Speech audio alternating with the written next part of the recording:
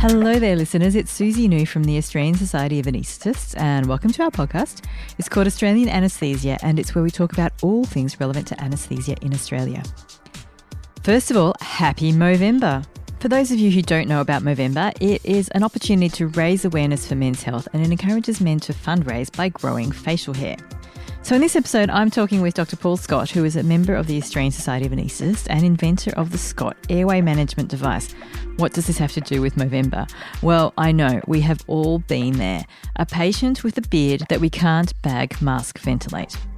So in this episode, we'll hear Paul's experience of this and how it led to him inventing the Scott Airway Management Device.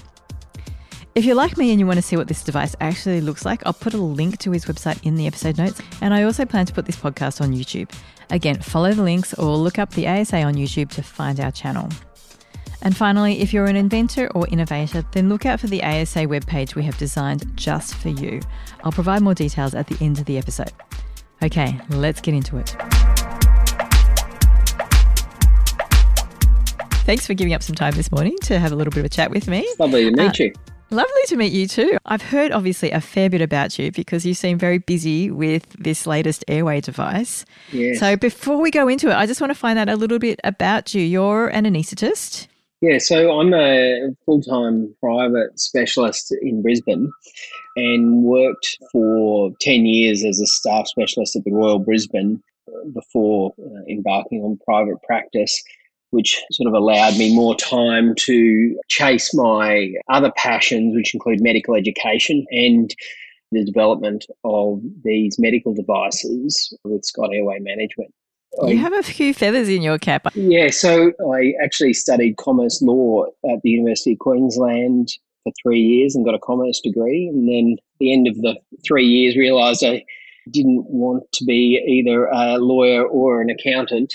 And then I did an arts degree before starting medicine at Newcastle, and started my anaesthetic training in Scotland before coming back and finishing training in Brisbane. So you've designed the Scott Airway Management Device? Yeah, so it's a Scott Airway Management Safety Shield. And we have two devices, a shield that is sold in conjunction with a Guedel, which the primary purpose for that is to assist with bag mask ventilation of patients with beards. And we also have a SAM safety shield with bite block, which the primary purpose is to reduce aerosolization of airway secretions during procedures like endoscopy, bronchoscopy, and transesophageal echo. So just to describe the shield in a bit more detail, obviously if people listening to this can't see it, but we'll put a link to it in the show notes. Yes. Yeah, so it's a graded silicon shield that is, I suppose, in a heart-like shape. It sits underneath the nose, extends a little bit up towards the cheeks, and then drops to the bottom of the chin, and is graded so that it's got a bit of a cone-like shape to improve bag mask ventilation of bearded patients. And then the shield itself has an opening where the mouth is. That's correct. And the Guedel device sits snugly inside the mouth so that there's no leak around it. And the same with the bite block, that it's a tight seal. And the bite block also has a valve across it such that once the probe's in situ, very little aerosols are released anteriorly. Right, got you. So the silicone that's going around the upper lip, the cheek and the chin, that's there so that when you put your mask on, you've got something firm to seal your mask against where you've got someone with a beard, so you're minimising that air leak. That's correct. So as all anaesthetists are aware, bag mask ventilating people with beards is a predictor of difficult or in fact impossible ventilation. And we've all had that experience. And we all know, of course, that that's because when you're trying to create a seal between the mask and the face, the beard gets in the way and allows air to escape out. And sometimes you just give up, right? And you just have to wait for either the propofol to kick in or the muscle paralysis to work before you can intubate. So this happened to me. I mean, it's happened to me all my career, of course, but then there was one night I was working in a small private hospital in Brisbane and having to put an airway in a 6 foot, 140 kilo patient with a big bushy beard. And I had thought I'd optimised everything I could have, but nevertheless, I decided to proceed. I thought it was a not insurmountable problem. Once the patient was asleep, I tried to bag mask ventilate them. I was unable to do that because of the beard. There was a leak around the edge. Despite putting a Guedel airway in, I was still unable to bag mask ventilate them. And I thought, well, I'm just going to have to sit this out until the muscle paralysis kicks in. Once I'd done that, my first attempt at intubation failed. I was unable to see anything. It was just floppy tissue, and your heart sinks at that stage because the sats start dropping. You know that high BMI patients are burning through their oxygen faster than others. I came out, I tried to bag mask ventilate again. I was thinking, oh my God. Heart rate starting to rise by this point. That's correct. And we all know the feeling, right? So I'd asking for more equipment at the same time with a junior anaesthetic nurse who's starting now to drop equipment, asking for video laryngoscopes. And my second attempt was successful, but was unnecessarily stressful, right? And his oxygen saturations are low. The people are starting to call out the oxygen saturations. You know that's a bad sign, right? No one wants to know that. No, exactly. You already know where it's heading. Yeah. So we did get the tube in, and all of a sudden everyone's like, all right, let's crack on with the surgery. And all I'm thinking is, why in 2020 or 2019 it was, are we still unable to bag mask ventilate a patient with a beard? And sure, there are other issues with this patient, but one of the problems was this issue of air escaping between the mask and the face. And I thought, it's got to be a solution. Then the very next day, I was at another hospital. I went in to see a mate who was putting someone else off to sleep, and he was having the same problem. He'd been more thoughtful than I had, and on the Tegaderm approach, he would have put $20 worth of Tegaderm on this guy's face. And still, it's fiddly, it's time consuming, and it's still not that effective. Yeah. And the other option is to ask the patient to shave their beard, which I've never heard anyone successfully asking for and doing. Right. So I spoke to someone the other day, an old man, who I said to him, have you ever had a problem with an anaesthetic before? And he said, yes. I said, what was the problem? He said, I had this terrible anaesthetist who forced me to take my beard off. And I said, oh my God, when was this? He said, it's 25 years ago. And he talked about this like it was yesterday. He said it was cancer surgery, and this anaesthetist refused to anaesthetise me unless I took the beard off. And I almost cancelled the cancer surgery because of it. And I was so angry, and he still carried this to today. Oh, my goodness. That's a lot of anger towards a member of our specialty. That's right. And I think it's one of those things that this is an important part of people's identity, and some of them have had a beard for 20, 30, 40, 50 years. And, of course, then there are cultural issues as well, why people don't want to remove beards. Exactly. Straight after that case with my friend who used the Tegaderms, I live in an excessively trendy area, and I went to a trendy cafe, and I noticed there, so this was the same day, so the day after I'd had this problem, every single man in this hipster cafe had this full bushy beard. They were stalking you. Yes! I was like, oh my God, they're coming to get me in this world. ZZ Top have got your name, you know that. Yes. And so it was in that cafe that I drew my first prototype. Oh, wow. And I've still got the photo of the napkin in which I created my first prototype. Wow, that's good. I just want to come back to this story because I think it's great. But first of all, your first patient, was there much assistance around if you needed it? So that first case was actually in a small private hospital, and I was the only anaesthetist there. It was after hours, what we talk about in our exams, like what would you do if? And it very much focuses the mind on why are we still after, bag mask ventilation was invented in the 1960s by Ambu, and it was noted as a problem then, and it has not been resolved. Wow. I did not know, first of all, that bag mask ventilation was invented in the 1960s by Ambu. And that's shocking to think that 60 years on, we haven't really come up with a solution. Well, except now we have. So now we have. So, so there's been the Tegaderm approach. There's been, people have used cling film. People have used gel, like KY jelly. Sounds messy. And I've heard of people using defibrillation pads, which I think is actually not a bad idea. Wow, yeah. They're very sticky, though. You'd want to take them off under Yeah. anaesthetic. Yeah. Yes. But of course, all of these things, they're fiddly, they're time consuming, they're not designed for that purpose. And ultimately, they're not that effective. So this is an out of the packet solution. It's easy to use and it works. And I love that the standalone SAM Safety Shield has that Guedel component already built into it. Correct. I can see both the value that you've got a Guedel. You're likely to want to use the Guedel in these patients anyway. Yes. But it also probably helps with correct placement of the shield as well. That's right. My experience with this device has been that the addition of the Guedel reduces the intraoral resistance against which your bag mask ventilating, such that the secondary seal between the backside of the shield and the face is less pressure put upon it. So I think the Guedel actually does provide assistance in helping the seal. Nice. So I want to go back. So you're sitting in a trendy cafe, surrounded by hipsters with beards who are now coming out of the woodwork and stalking you. It's 2019 and you're sitting there contemplating how stressful anaesthesia after hours in private can be, and you've drawn a prototype. And then where did you go from there? Yeah, so you're probably not surprised to hear that there's no such thing as 1-800-INNOVATE. There's no phone number to call.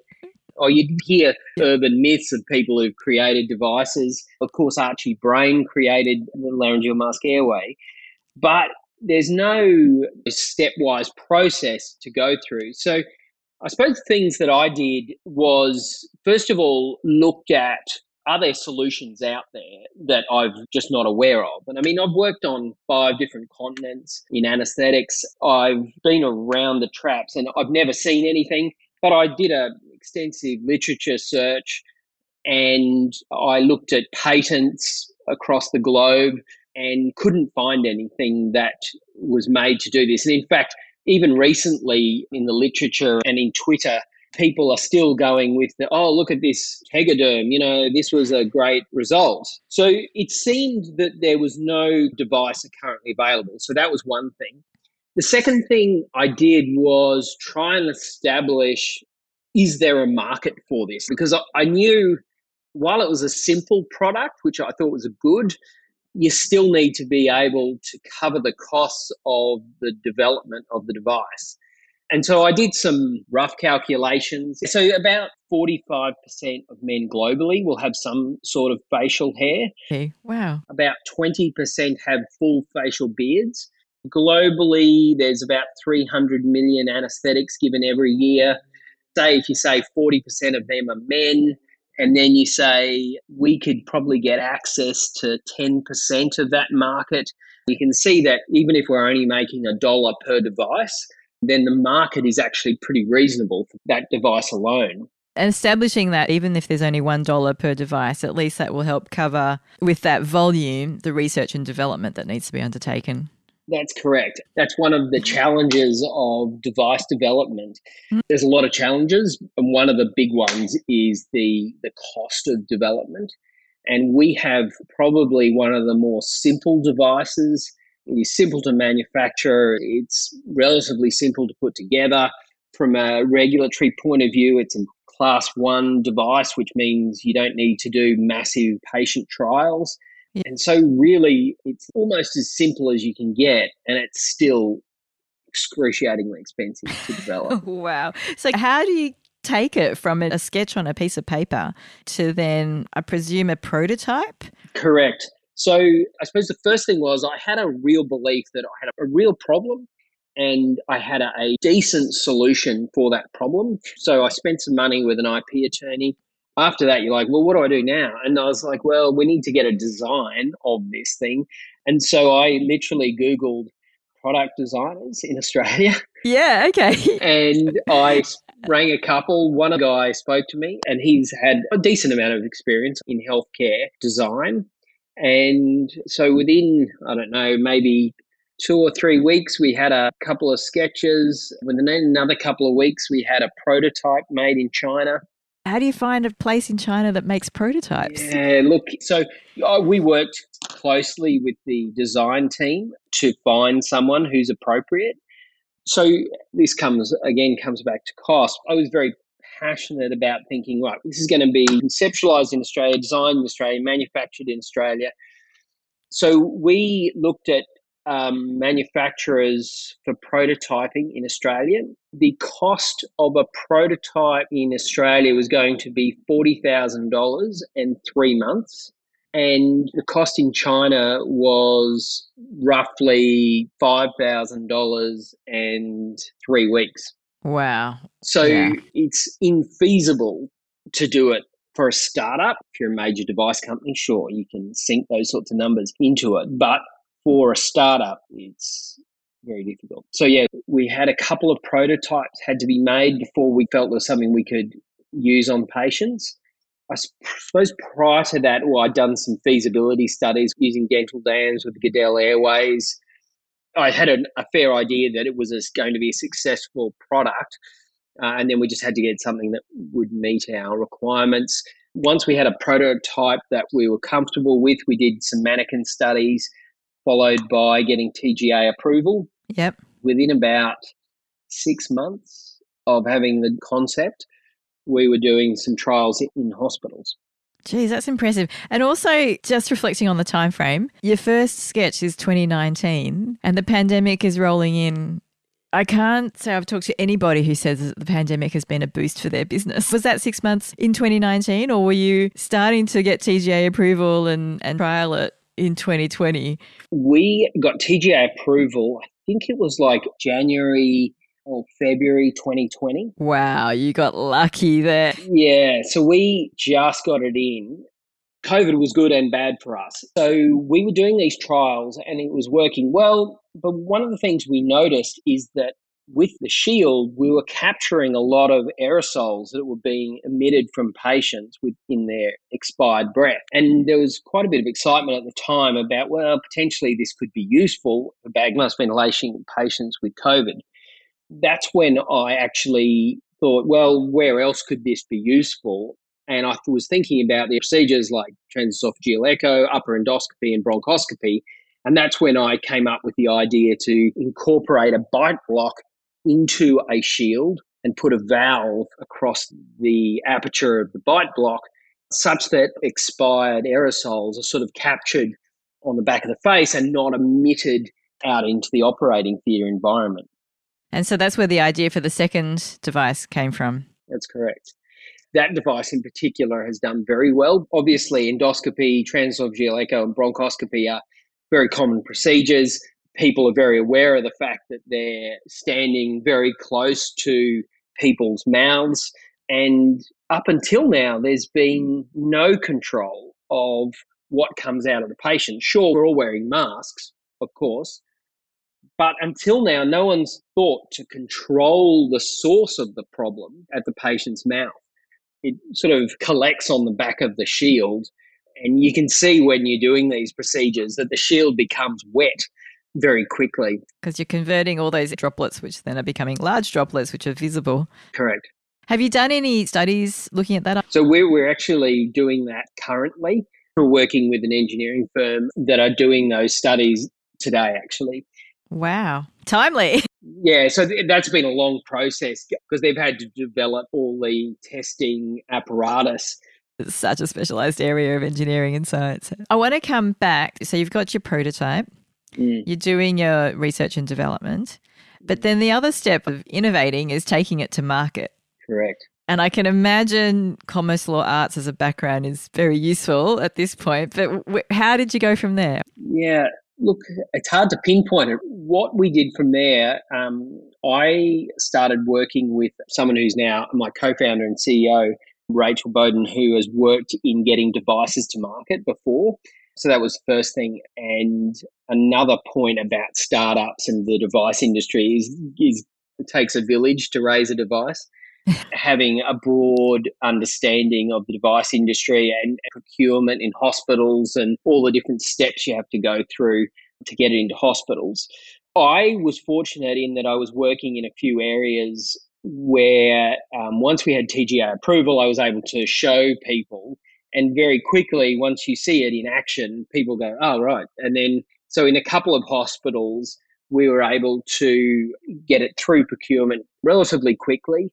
And then from there, the word spreads, and that's how it's been sort of word of mouth.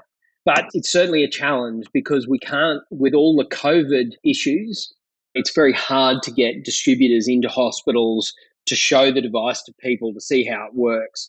And incredible, I think that step, I mean, we've kind of gone over it, and I think Rachel's probably been really amazing in how do you know how many to manufacture, where you're going to store them. There's so many aspects. Yeah. Oh, gosh, so many aspects. Like before it gets onto procurement, you have to do a trial, and to do a trial, you've got to have surveys, and then you've got to have links in the survey to this or that. Another example, I think, which is phenomenal, is that each device needs to have a barcode. Where do you get a barcode from? Well, there is an international organization that gives you a barcode, and that barcode costs you $600 a year to keep. So there's all these ongoing commitments then, which I've never thought of before, but my eyes are open. I'm sure all of us have said, looked at the cost of a valve or an IV fluid, and you go, oh, God, that's ridiculous price. I can see now why it is so expensive, because it is the amount of regulation, the cost of IP, the cost of manufacturer and then transport. That significant commitment from you, I can imagine, time-wise, energy-wise, potentially financially as well. Yes. And I think the thing is, this comes back to those early steps of, is there a problem? Does your product answer that problem in a simple way? And is there a market for it? Our device has been very successful until now, but it doesn't mean that it's going to be successful long term. So it's still a risky process, but you need to have belief in it. You need to have done the work to de-risk at every stage. And it has been very successful, I think. Well done. Yes, thank you. I see that you've won prizes and you're getting onto national TV and various things. So congratulations for all of that. Thank you. Were you tempted at any stage to take this product to, say, a big device company and let them handle all of this research and development, marketing, and potentially save you a few headaches along the way? Was that ever a consideration? Absolutely. Susie, I think this is one of the great myths of medical device development. Before I started this, I thought, right, boom, I've got an idea, I'll get a drawing, I'll get a prototype, I'll take it to the medical device company, and then I'm going to the yacht shop to buy a yacht.